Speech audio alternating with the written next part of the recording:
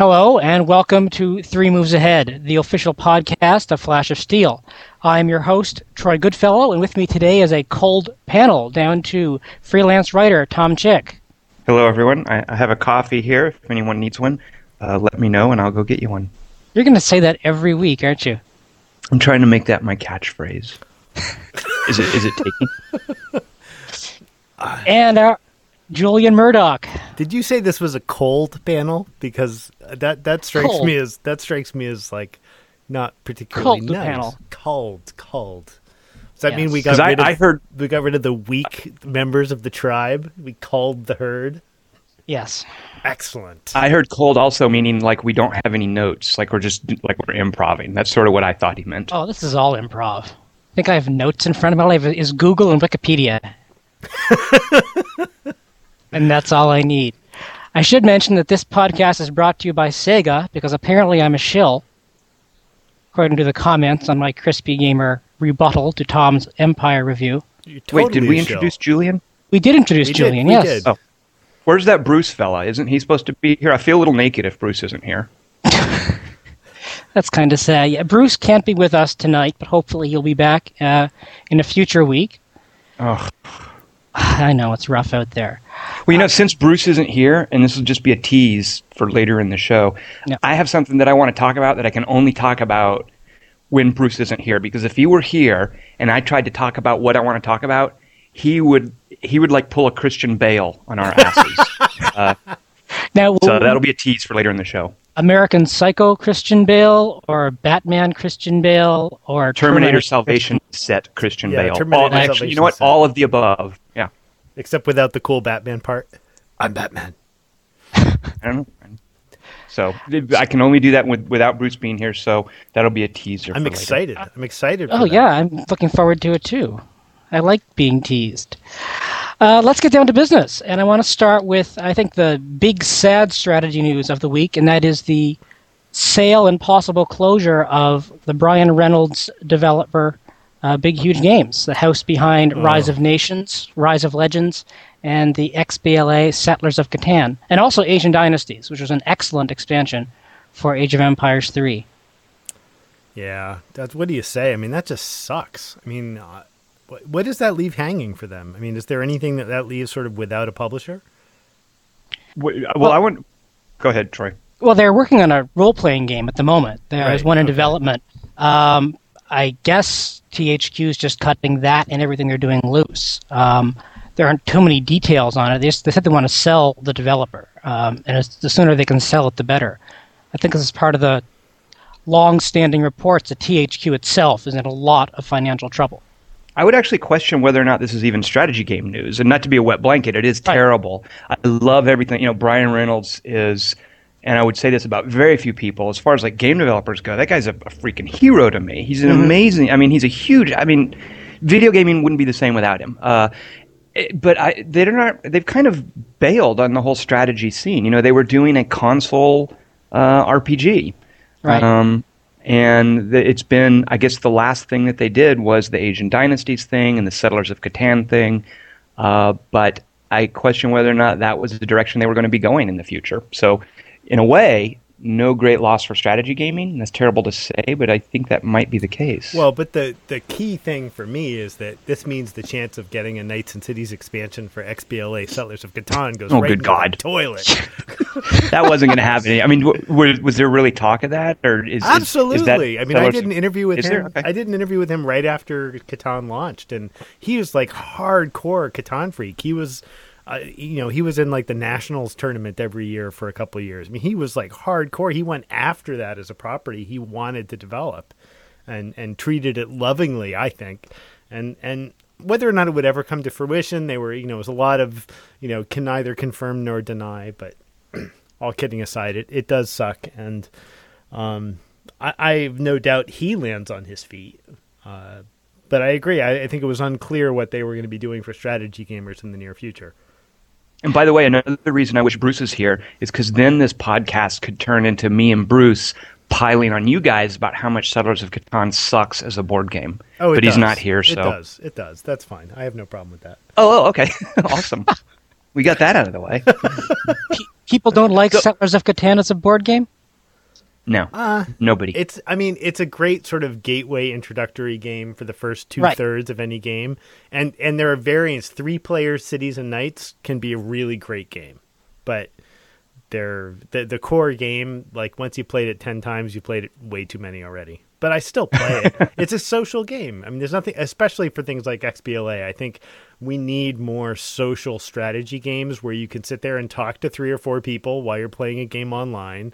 And it recreates that sort of light strategy board game experience. They're not. It's right up there with Uno. It's right up there with Uno. It's a little bit more interesting than Uno. Although, have you played competitive Peggle? Because that's a blast.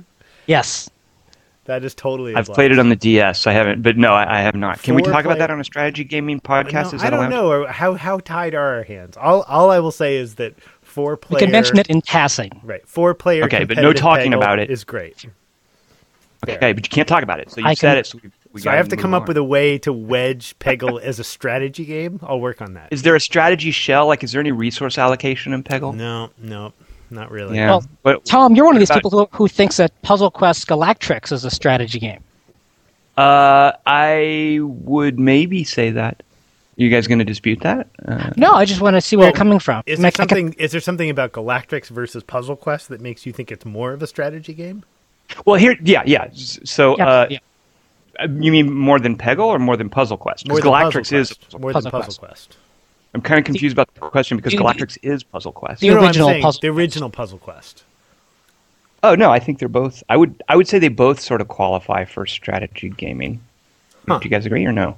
Well, I'm curious I'm curious the way you're defining it to put that in the bucket.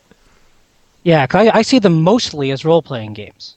I see them almost entirely as puzzle games. So this is great. I see them as strategy games. This is awesome.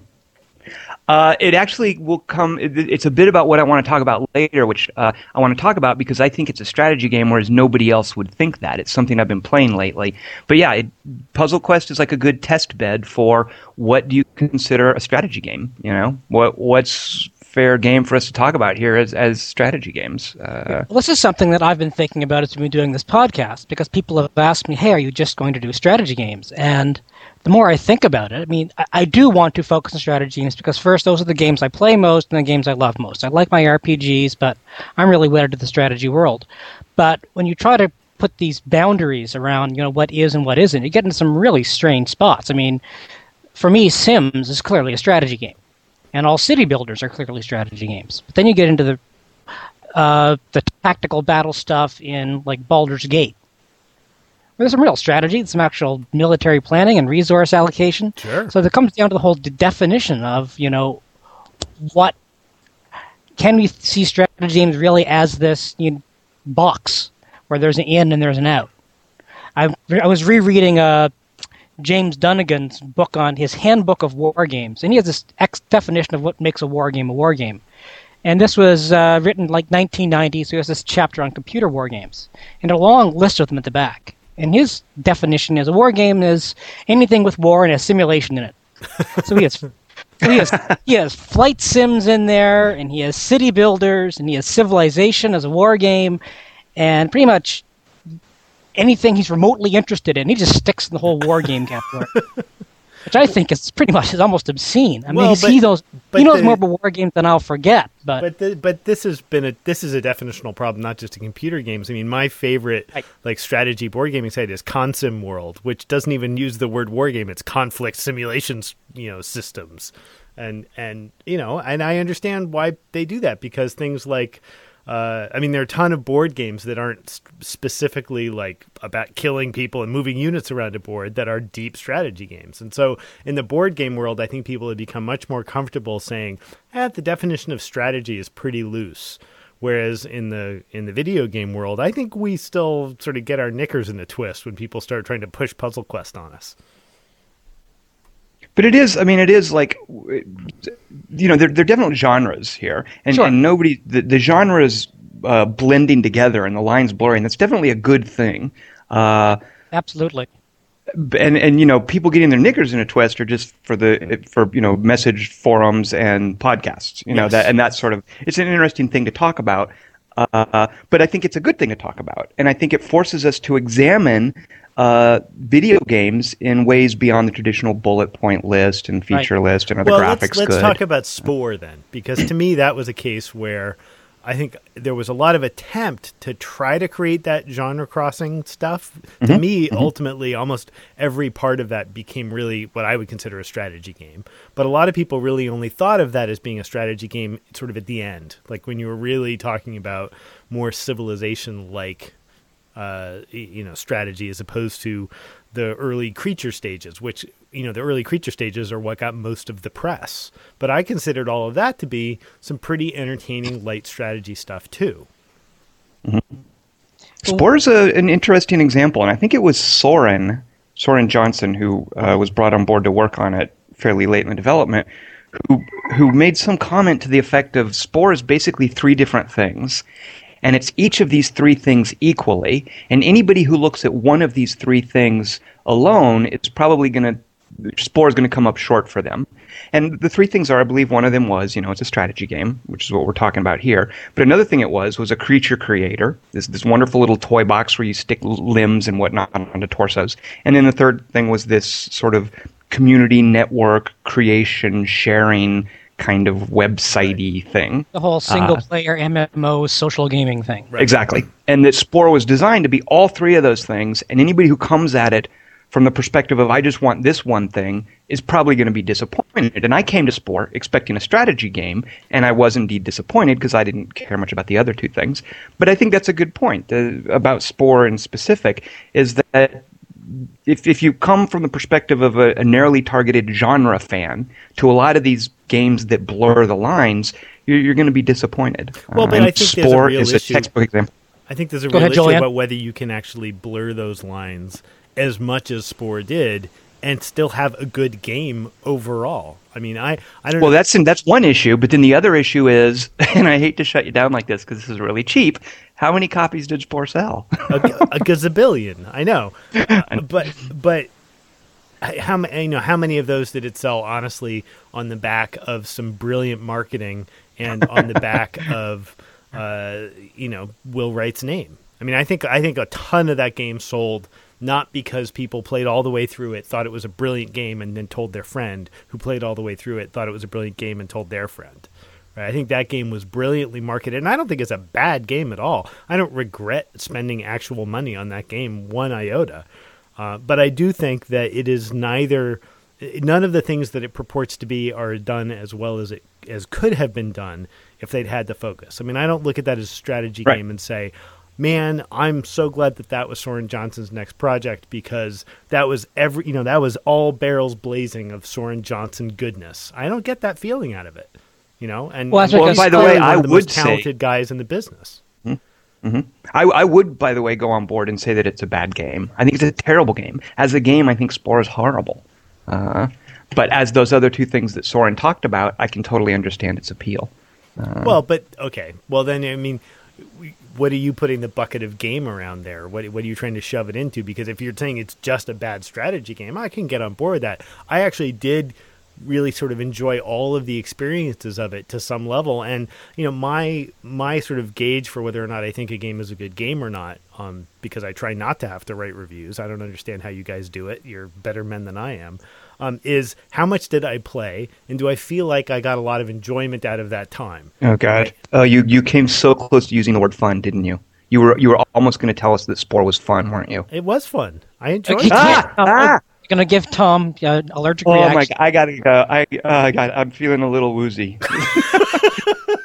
I know. You may not know this about me, Julian, but I think that fun is a horrible metric to introduce into like a critical discussion about a game. And I'm basically just pulling your leg. But anytime somebody says something is fun, I immediately just sort of shut down, and I'm like, okay, that guy doesn't know what he's talking about. And I say that in jest. I totally get what you're saying, and I totally get that some people enjoy Spore and really like the design. And yeah, you know what? I can't dispute. Sure, Spore is fun. Spore can be fun. I totally agree. But anyway, that's. But by the same token, I didn't recommend it to anybody, right? I mean, that's right. That to me is the ultimate goal. The ultimate metric is that I call any of my friends and say, "Dude, did you buy this? Because this rocks." Absolutely not. Certainly nobody that I would say. I recommended it to a couple of people, but it's based on stuff they play. If you really like the messing around with stuff in The Sims, if you like you were changing clothes all the time and always rebuilding your house, I think Spore is pretty much right at least the first 3 or 4 stages. Is really in their ballpark. Ironically, I think the closer Spore came to becoming a game, the final stage, the less interesting I found it. I agree completely. The more it was a sandbox, and it was very simple stuff, and you had clear goals in front of you. That was great. It was playing around and get to the next phase. But once it was this interminable galactic stuff, which was good and well designed, but it just wasn't as interesting. Well, and to be honest, I was playing that at the same time I was hooked on Sins, and the same time that I was playing I don't even remember what it's called, the galactic stuff in Beyond the Sword for Civ 4, which was basically just painting galactic stuff onto the Civ 4 skin, but I still had a blast with it, right? So it paled in comparison to how fun those were. And to be honest, I probably put more hours playing the Spore game on my iPhone than I actually spent playing Spore on my PC. Oh, ouch! Isn't Spore on the iPhone just dinking around with a little creature swimming in the primordial ooze? Yeah, but Tom, it was fun. You would do that, wouldn't you? You would. That's just cheap. Now that I've told you about my button, you're just going to press it mercilessly, aren't you? So to bring this back to where we started, what in Puzzle Quest Galactrix, Tom, do you think qualifies it? I mean, if we accept that it's going to be genre blending, it's a match 3 puzzle game, clearly role-playing stuff. Where do you see the strategy stuff coming in? I want to answer that question, but can we go to Julian first, because sure. I have to go let my cat in. What? I'll be right back. What are we going Julian, to for? For why is Puzzle Quest Galactrix? You let your cat in, and we can edit out the cat. No, leave the cat in. This should be a very organic I have podcast. No comment about Julian, Galactrix, you go first and explain. I have played 20 minutes of Galactrix on somebody else's DS, so I have not played this game. Oh, okay. Well, then I guess I'll have Troy. You go. Well, Troy Goodfellow, why is Puzzle Quest Galactrix a strategy game? Go, and I'll be right back. Why is a strategy game? I'm not convinced that it is. I'm not convinced it's a strategy game. I thought I saw some strategy elements in there in the, the collection of resources and developing of weapons, but really it seemed to me a little more sophisticated. It's a great game, and I love it. But, not quite no more of a strategy game than collecting, different medals and building a super sword in Neverwinter Nights. Right. But there is the strategy aspect of how do you configure your ship to beat like a given puzzle? Or how do you... maybe that is an RPG thing, but I tend to look at that like each little puzzle as a little strategy game, almost. Right. My cat's saying. So that's part of why I think of it, is it's sort of like what... Strategy games sort of engage a different side of my brain than most other games, and Puzzle Quest isn't quite just a puzzle game to me. It's got a sort of a bigger feel that plugs into that strategy corner of my brain. See, I see what you're coming from, but I see that more as a role-playing mechanic, as outfitting your kit so you can beat the next boss, sort of thing. But I think, go ahead. If we're going to talk about real genre blurring, I know plenty of people that would try to defend World of Warcraft as a strategy game, because they would say that the RPG aspect, especially once you get sort of towards the end game, none of the traditional tropes of RPG actually matter all that much. You're not leveling up anymore, and it really does become a game of resource tuning, right? The game becomes a game of maximizing a system, which is, I think, something most of us would associate with a strategy game, right? Face a particular challenge, maximize your resources, figure out the optimal use of a system to achieve a goal. And most of the people I know that are hardcore late game WoW players, they really play that as much as a strategy game as somebody putting ASL on the table for an evening. I think you can make that case for World of Warcraft, especially if you have to manage one of these huge raids, and you have to make sure everybody's in the right place, and your units, which are your raid partners, are in the right position, and they're performing the role optimally. I mean, I could, yeah, absolutely, especially at the highest end where you're not gaining experience anymore. And you can now play Bejeweled inside WoW, so it's the ultimate genre bender, right? Would you guys consider the old Elite a strategy game? Like with trading and maximizing your ship, and because that's sort of the same vibe I get out of Puzzle Quest Galactrix. Yeah, I mean that's a good question. I mean, I guess I would. I mean, a lot of those sort of trading and resource collection games I consider strategy games. Wait, does that make Battlecruiser 3000 a strategy game?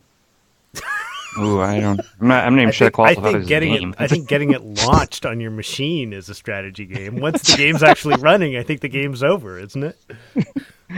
There's I don't know if either of you has played the little Nintendo DS version of Grand Theft Auto, but there's a drug trading mini game in there where you're buying and selling drugs, and driving around and selling them in different parts of town. Which I'm totally like, oh my god, this is Elite. And I'm like, this is a strategy game. We got to talk about this on the podcast. So, I mean, that's again, it's totally. It's like that old. Wasn't one of the original Unix games called like Taipan or Taiwan, or where you like buy goods and then sail to another port and sell them? And okay, it totally reminds me of that kind of thing. Well, I mean, if we're gonna get derivative, we can go all the way back to Hammurabi, right? And sit here and figure out how many bushels of grain we're going to stick in the storehouse for the evening. I mean, yeah, I mean, I think a lot of those sort of core resource and trading games, I think that's a lot of what became the first good computer strategy games, because frankly, there wasn't good enough AI to make sort of real sort of unit combat like AI strategy games. Well, if I ever sit down and finish writing this book proposal on the history of strategy games, I mean, one thing I'm going to have to fight with is, what makes a strategy game a strategy game? Clearly, there are subsets of strategy games. And war games, city builders, those are all subsets of the strategy game genre. But it comes down to, what is the core? What makes a strategy game not a shooter? Why is Call of Duty not a war game? For me, it's kind of like that classic Supreme Court definition of pornography. I can't define it, but I know it when I see it. So that kind of will segue nicely into this game that I want to talk about, that I'm convinced is a strategy game that I accidentally started playing recently and totally got hooked on. So let me just I don't even know what that is. That's the guy that directed Shakespeare in Love, right?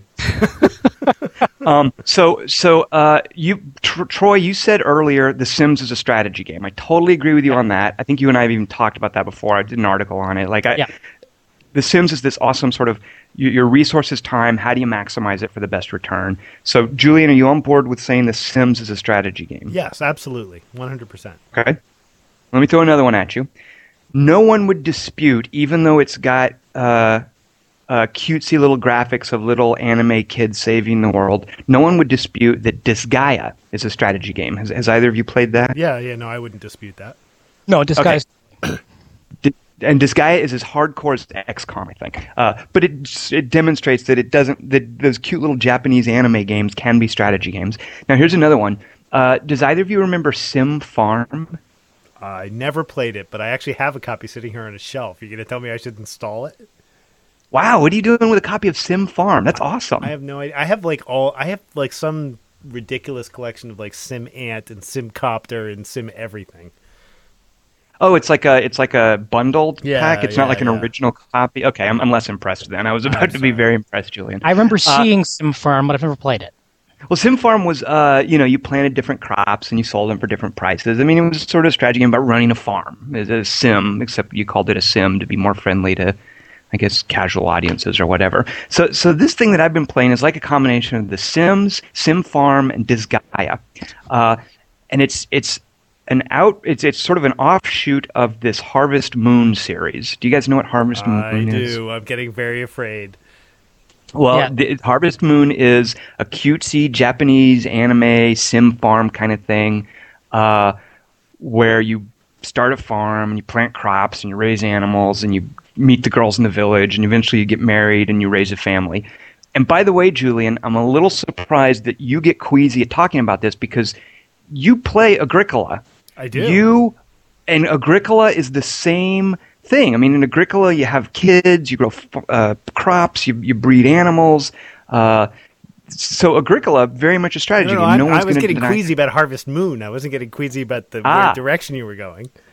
Now, have you played Harvest Moon? No, I have not. Oh, I love those. So this is like this game I've been playing is called Rune Factory, and it's like Harvest Moon, but to make it more palatable to guys like us, they tack a sort of an action RPG dungeon crawl onto the side of it. So you're playing this action RPG and it's time management, where every day you get an allocation of basically stamina. They call them rune points, and that gives it the title. But it's all about how you spend your pool of stamina in a given day. Some of it you have to plant crops. If you have animals, you have to go and brush them, pay attention to them. And then some of it you can spend dungeon crawling. And the money you make with your crops can go into buying equipment for your dungeon crawl, which gives you more treasure to plant better crops, to expand your farm.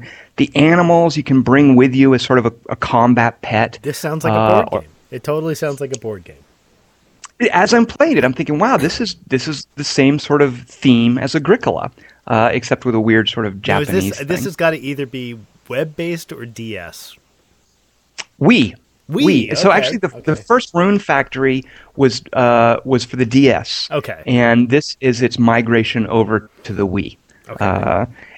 And so I'm just loving that sort of Sims angle of how do you spend your rune points in a day, and it constantly, and this ties it into Japanese RPGs, and I can see how a traditional strategy gamer isn't going to make it very far, because this, I think what I'm about to tell you about would kill this for a traditional strategy gamer. Like a Japanese RPG, it folds its systems into the game very slowly and gradually. You've got to basically sit through the prologue, and then you've just got to plant crops for several days, and then it gradually folds in, the axe where you chop down lumber, and then you can finally tame animals. But I've put in maybe 6-8 hours, and there's still like a lot of the gameplay that I haven't even seen yet. So as far as presenting this system that you master, it just takes forever to roll it out. And I think that sort of would kill it for a lot of people. So I was playing that, and I'm like, wow, this is totally a strategy game. Another thing that it does that I think very few games do, Troy, you said something about this at one point, it has this sense of seasons. Spring plays a little differently, which plays a little differently from summer, which plays very differently from winter, in terms of what you can grow, in terms of what the weather's like. Right. And I always think very few games do that well. Troy, you made this awesome observation once about playing Europa Universalis and not attacking until January, because that's when the autosave is. Because if you screw up, you're going to go back and load your autosave. And I always hated that, because I know the EU games, they do seasons. Yep. But the penalty isn't enough, like attacking in the winter. At least I never got a sense for that. That winter never really mattered to me. That the seasons in EU revolved more around the autosave than the in-game penalty for the seasons. And maybe I was just never a good enough player. But I love games that really create this sense of the progression of time and the sort of seasonal cycles of a year. And Harvest Moon really taps into that. I mean, the first day of summer is this awesome moment. There's a little festival. Everybody goes to the beach, and you can play mini games there. And then there's a fall harvest festival, and where everybody brings out their pumpkins. And very few games have that sense of progressing time. Well, and it reminded me. The one that jumps out at me most, like when you said winter, the one that made my testicles pull up is Dwarf Fortress. Because the first winter in Dwarf Fortress is like where the men are proved men. I mean, I can't tell you how many people I know who like live in fear of the first 3 winters in Dwarf Fortress. Well, it's just like the first winter of the Pilgrims at Plymouth Rock. I mean, unless tell me how, as someone who's never played Dwarf Fortress, how does it do it? Well, it's got ASCII graphics. If I want that, I'll go read it. It's not very friendly. It's not very friendly. No, but it is in my mind, it is the best strategy game I've played in years. I mean, I could go on and on and on about that game. Yeah. But but you're basically building a pilgrim plantation right off the bat, except you happen to be building it into a mountain instead of out on the fields.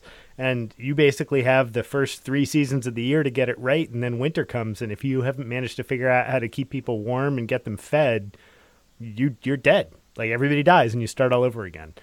And it is just the good news about it is that if you can't figure it out, it only takes you about half an hour to realize that you're dead and you're going to have to figure it out again. So there's none of this like build it up for 3 or 4 hours of gameplay and then be like, oh, okay, here's the first winter. Boom, I got it wrong. Try again. Agricola reminds me of that a bit. It is very much like that. And like most good strategy games, it's perpetual trade-offs, defense versus production versus trade goods versus core subsistence farming. I mean, it's got all of that stuff just beautifully balanced with phenomenal AI. So I can't believe you haven't played Dwarf Fortress. That's like it's one of those that I keep meaning to play, but it's that whole learning curve. And I had someone show me Dwarf Fortress once, and just looking over his shoulder, he was showing me his dwarves and his cave and whatnot. And I was like, that looks awesome. That looks great. I mean, I was a huge, oh my God, I almost called it Netflix, NetHack fan. So I'm okay with ASCII graphics. I was just kidding before, but I just haven't gotten around that learning curve for Dwarf Fortress. Use Bill Harris's like 3-page tutorial to get through the first winter, because it's not like I don't like learning curves. I love learning curves. It's just as far as like carving the time out to sit down and do it. And Bruce and I had talked before. We desperately wanted to do a Tom versus Bruce Dwarf Fortress. I'd pay money for that. That would be great. Even Jeff Green could not get that published. Well, that's what we were joking about too. Is we just wanted to send in all those like screenshots of the ASCII characters and. Hey man, I got like a 1,200 word feature bought on that, so it worked okay. Well, a feature is one thing. Yeah, but a Tom versus Bruce, yeah, that would be. So another game that made me think the Seasons, where I love Seasons. Impressions, ancient Egyptian city builder, not Children of the Nile. What was it? What was there? Oh, Pharaoh. Wasn't it Pharaoh? Yeah. That had the Nile periodically flooding and receding. I loved that sense of the season progressing and how, there was this very clear concept of a cyclical time running over your game, which I really liked. To its credit, Children of the Nile had that too. It did the planting and it did the flood and then the plant and then the harvest. And so they did do that. Okay, right. Yeah, because that's a great part of that Nile theme. Yeah. So, and another game, and this is not a strategy game, so this is kind of pushing it, but I think one of my favorite games ever in terms of showing the progression of a year was Bully. Because Bully starts you out in the fall of a school year, and not just the tonal change of seasons. You get to your first Halloween, and then it goes through winter, and then you get the spring, and then the game ends, and it's summer, and that's the time to just go and collect stuff and play all the mini games and do whatever you want. You're basically at the end of Bully, you're set loose into the summer to just fuck around and do whatever you feel like doing. But Bully also captured the sense of a school year in that as soon as you arrive, you're just this sort of disaffected punk who everyone's picking on and you're alienated and nobody likes you. But over the course of the year, the other kids learn your name and they start responding to you differently. And by the time the first year is up, by the end of spring, you're the big man on campus. And I just loved that seasonal progression in Bully, not just for the weather, but for what a school year is like. Congratulations, because so few people give a crap about that game. And I will fight to the death to say that is the only Rockstar game I've ever really wanted to play. I mean, and I'm not a fan of the GTA ethos, much less many of the games, and I loved Bully to death. So for Bully was that was my really felt like a real place and a real progression, and it really rang true, despite the fact that it was essentially the GTA model.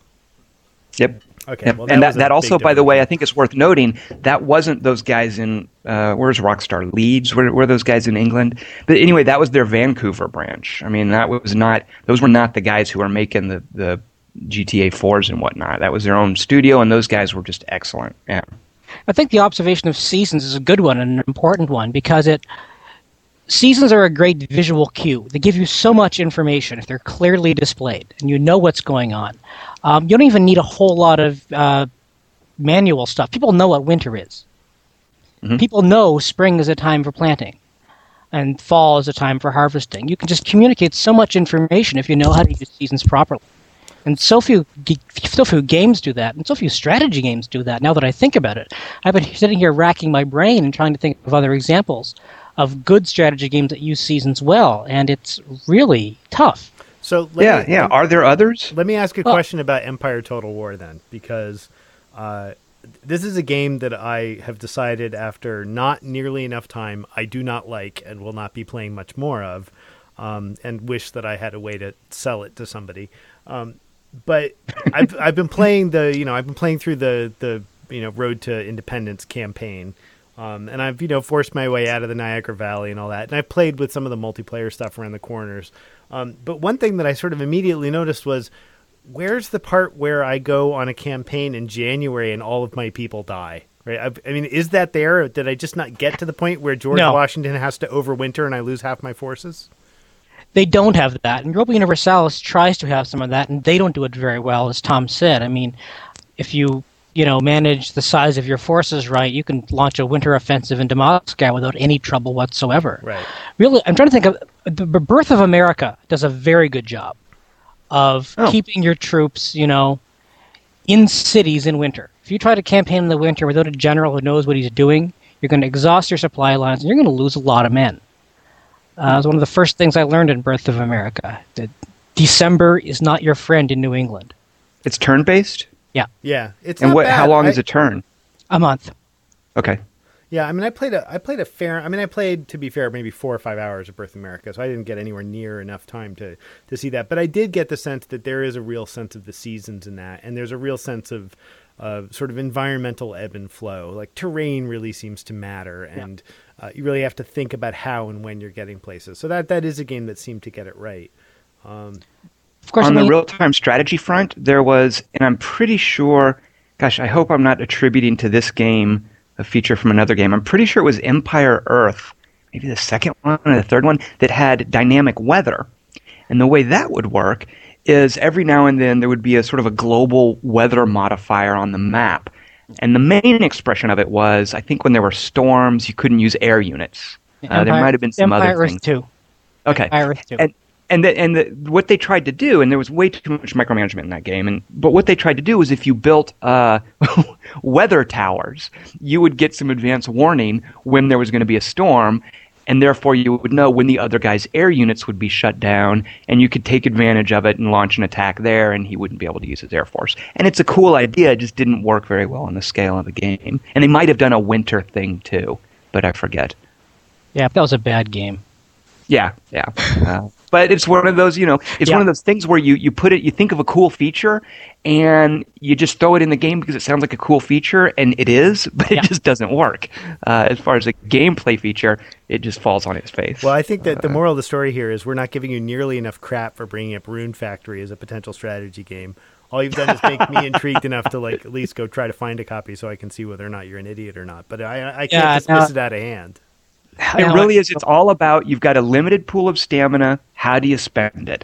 And as the game progresses, there are ways that it modifies that pool of stamina. For instance, early in the game, all you can really do is plant some crops, water them, maybe go into one level of a dungeon, and then you're exhausted, and you have to go home and call it a day. Eventually, you find something that unlocks a bathhouse. So you can go to the bathhouse, take a bath, and completely replenish your stamina, which essentially doubles the length of a day by letting you go out and do everything over again. But the problem with the bathhouse is it doesn't open until 3 in the afternoon. So you've got to either do stuff and then kill time until 3 in the afternoon and take a bath, or call it a day before 3 in the afternoon. So it's sort of, and it's so forgiving too. I mean, you can just spend months on end just growing up some crops and storing up money. It's a sandbox game, and it lets you go at your own pace. One thing though, and I think this would kill it for a lot of strategy gamers, and I hate this in games, and it's such a part of these Japanese RPGs. The game relies on you running around talking to people. which is just like sitting through different loading screens to go to different areas of the town. town. You skip conversations to get to the good parts, or are you like yeah, you here can just pushing rush A over the over and over and over and over again? No, you can definitely rush over the conversations, but you have to go into the little menu and choose, talk to Melody, talk to Yuzuki. You have to like go into a menu and choose to talk to them and then skip through whatever stupid little thing they're going to say. And that's part of the gameplay. Like, you won't unlock parts of the game unless you run around town doing that with different people. And it hides a lot of the essential features of the game behind some random conversation with one of the dozen or so random people that live in town. And the average player, the average strategy gamer who just wants to sit down and build this awesome farm isn't going to want to do all that crap. Yeah. So Rune Factory, officially a strategy game, I think. And if you can stomach some of those JRPG conventions, I heartily recommend it. That'll be the tough part for me. I mean, I love the idea of a sim farm and sim village and Harvest Moon / Animal Crossing / whatever, but all the JRPG stuff, I hate that. See, what I really want. We know what it's like. I want I want an Agricola that has that sort of seasonality component to it. That's an RTS game. That would be fun. We mention Agricola so often in this podcast. I've got to get them as a sponsor. Z-Man Games. I've got to call Z-Man Games and say, look, we mention Agricola every week. Right. One of the things that I imagine that Rune Factory is kind of sold as an RPG, and it makes sort of more sense because that's the angle that they push more. It reminds me a lot of Fable, in that you can run around and sort of do whatever you want, but unlike Fable, it's got a much more sort of demanding strategy end to it. Fable was just so wide open. Do whatever you feel like. If you want to buy a store and make money, you can. If you just want to adventure, you can. If you want to train your dog, you can. Fable didn't have a sense of sort of geography. So it's like Fable in that regard, but you're sort of limited by this stamina pool every day. And it's got this great sense of creating order out of chaos in that you start out with this big messy field with debris all over it and tree stumps and boulders. And after like a month, you sort of start to cultivate a little corner of this field. And after 2 months, you've cultivated half of it. And after 3 months, it's got like beautiful crops growing out of it. Pinata. And, you know what? It's exactly like Viva Pinata, but without, but with an RPG character running around who can also do little adventures. It's a very good comparison. I can't believe I didn't think of that. Yeah, very much like Viva Pinata. Yeah. Is that a strategy game? Sure. Yeah. Absolutely. Yeah. Yeah. What else is it if it's not a strategy game? That's kind of a city builder, isn't it? Well, a city builder strategy game. No, right. But wouldn't you put Viva Pinata in that you cultivate this neighborhood, and depending on the neighborhood you build, that's who sort of shows up. That's who you get as your citizens. Yeah, I mean, they're all dependent on the existence of and supplies of other people in town, sure. Yeah. Speaking of which, I'm playing a new city builder that isn't half terrible. Oh, yeah, you've mentioned this. Tell us about it. Grand Ages Rome from Haemimont Games, and I do not like Haemimont games. They've never made a game that I've really liked. But Grand Ages Rome is really a surprise. It's almost a revelation. I mean, it's not great. It's not perfect. And it clearly has grabbed a lot of stuff from Caesar 4. But I love the way the scenarios are set up. And the campaign is set up with factions. It looks like it's just this standard, Caesar 4 campaign. You build one city, then build the next city. But once you complete your first mission, then you have 2 people offering you missions. And then you have 4 people offering you missions. And they're all from different factions. And eventually you reach a point where you have to choose a side in the Roman Civil War between Caesar and Pompey. And some people will stop offering you missions. So the military people might stop offering you missions so you don't get all their rewards. You have to get other people's rewards. I think the campaign structure is very well done. Isn't this...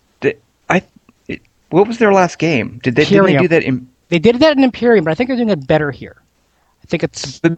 Okay, but it was the same system in Imperium, wasn't it, or maybe not? I forget. I just scanned through Imperium, to be frank. Do you get little cards with, like, missions on them? Is that in there? No. Okay. Yeah, no cards with missions. This is much... It's quite a bit... There's not a lot of, there's not the conquest there is in Imperium Romanum. There's a lot more. The cities still don't look like cities. They still look a bit like town nodes, but it's a little more organic. The military system, I mean, for a city builder, the military system's not half bad. Soldiers gain experience. They have special powers they can use. You have to build a navy. They support each other. I'm actually quite impressed with how they integrated the military stuff even. It's really a bit of a surprise for me. I didn't think I would like it. But, they sent me a review copy, and I played it with misgivings. I looked at the box with misgivings. It's really not a very good But yeah, I mean, it's a game that I would recommend. I would recommend Grand Ages Rome as a city builder. It's better than Civ City Rome. It's damning with faint praise. Well, but if you look at the number of Roman city builders out there, it's not as good as Caesar 4. Right. But it's certainly better than Civ City Rome, and it integrates research. Grand Ages Rome has research in it, just like Civ City Rome did. But it almost makes sense the way it's laid out. You have to, before you can build a prefecture, you have to make sure your city has researched the prefecture technology, which I guess you could, rationalize as you have to qualify for a prefecture or something. So you have to build schools, you have to build military academies, and build up research points. And it all fits together in a nice, tight little system. The way that the food supply works. I mean, I'm going to be giving it a pretty good recommendation, I think, when I write the review for Game Shark. It's probably a good solid B game. And can you talk a bit about the military? Because you mentioned that soldiers have special powers and whatnot. It sounds like because a traditional trap in a city builder is they want to sort of appeal to RTS fans, so they put a sort of a military RTS game on there, and it doesn't really fit, and it distracts you from playing your city builder. Yeah. Does this avoid that pitfall? I mean, it's still a distraction. I mean, it still gets you away from it a little bit, but you can train your soldiers up to a level 4 experience, so they're not going to be cannon fodder for the first little bit. You don't need a whole lot of troops. It's not like in Caesar 4 you'd have 6 legions to beat off the Carthaginians. You really only need 3 or 4 most of the time. You're taking out neighboring cities, so certain troops have different strengths, and they have the Hastati can throw their spears and do quadruple damage. So there you go. You want to line those guys up, get those spears in before they're charged. So do you want to take out the cavalry? If you want to take out the cavalry, you want your spearmen. So you got to get those in position. But it's fast. Your city generally runs quite smoothly without you. The alerts are clear. The signals are clear. There's not a whole lot of micromanagement in the battles, but it's about lining up your troops and getting them into position and then reinforced properly. It's not perfect. I mean, I'd probably rather not have it all together, but, you need the soldiers. I mean, as one of the developers of the first Caesar game told me, you just can't have a Roman game without soldiers. I mean, it just isn't done. That's sort of true of a lot of ancient city builders. I think that's an important dynamic, is that sort of guns or butter bit. Yeah. And you're sort of forced to divert some of your attention and funds to a military. So it just is, as a basic game design, I have no problem with that. So I'm glad to hear that they've handled it well. By the way, Troy, I just want to say I am impressed with the facility with which the names of Roman troops rolls off your tongue. Those are words that I can read those words. I can just sort of, in a book, see the word and think, okay, that's some Roman thing. But I could never say it out loud. Right. You said something, Hastati? What the heck is that? The Hastati were the first lines of Roman troops in the Manipular Legion. You have the Hastati, the Principes, and the Triarii. The Hastati were the young... What is Hastati? Like A-S-T... H-A-S-T-A-T. Yep, I've seen that word. Generally means it's just spear guys. And what size was their shoe on average? Well, your average Roman was probably, 5'5", 5'6". Probably. So let me put you on the spot, Troy. Yeah. How many? Just rattle them off. Name some types of Roman troops, because I like hearing these words out loud. I rarely get a chance to. Types of Roman troops? Yeah, just name some Roman troops. Like what, praetors? Isn't that a troop or? No, the praetors were magistrates. They were the second highest magistrates in Rome after the consuls. There were 8 of them in the post-Solon constitution. Oh my God! Those aren't guys that throw javelins. Praetors? Don't they run around and throw javelins? No, do I have that wrong? No, those are the Hastati and from the Principes. Through the Principes is a good one. Good. The Concilium, the Triarii, and the Vivelites, which are those guys with the wolf's heads, a lot of the light troops. Very good. Very good. Equities. Yeah, are you done baiting Troy yet? No, I'm seriously not baiting him. I love mocking Troy yet? I am totally not mocking you. I seriously love hearing these things. I love hearing and this is not a joke, I love hearing Civil War buffs talk about battles. Like that kind of thing, I totally dig. And it's the same way with Troy talking about ancient Rome, because I know it's one of his areas of specialty. So just to be clear, if this was like Bruce, I would be mocking him. But with Troy, I seriously admire that. Good. Well, I'm glad we cleared that up. Yes. So Bruce, if you're listening, which he isn't. We can have Bruce on, and he can talk about like the long Latin names of various parts of the brain, and we can make fun of him for that. You can talk about Cold War era spies and how they sold out America. So teasing future episodes, one of the things I totally want to talk about, I'm looking forward to, is when can we talk about End War? Yes, I want to give End War a really serious play this week. I've dabbled in it, and it's neat. I'm going to play it and Halo Wars a lot this week because I think they both show very different approaches to the console RTS. I'm playing and just to tease Julian into getting to play End War, Julian, End War is what would happen if a board game developer made an RTS. See, I was told that End War is what would happen if Madden made an RTS.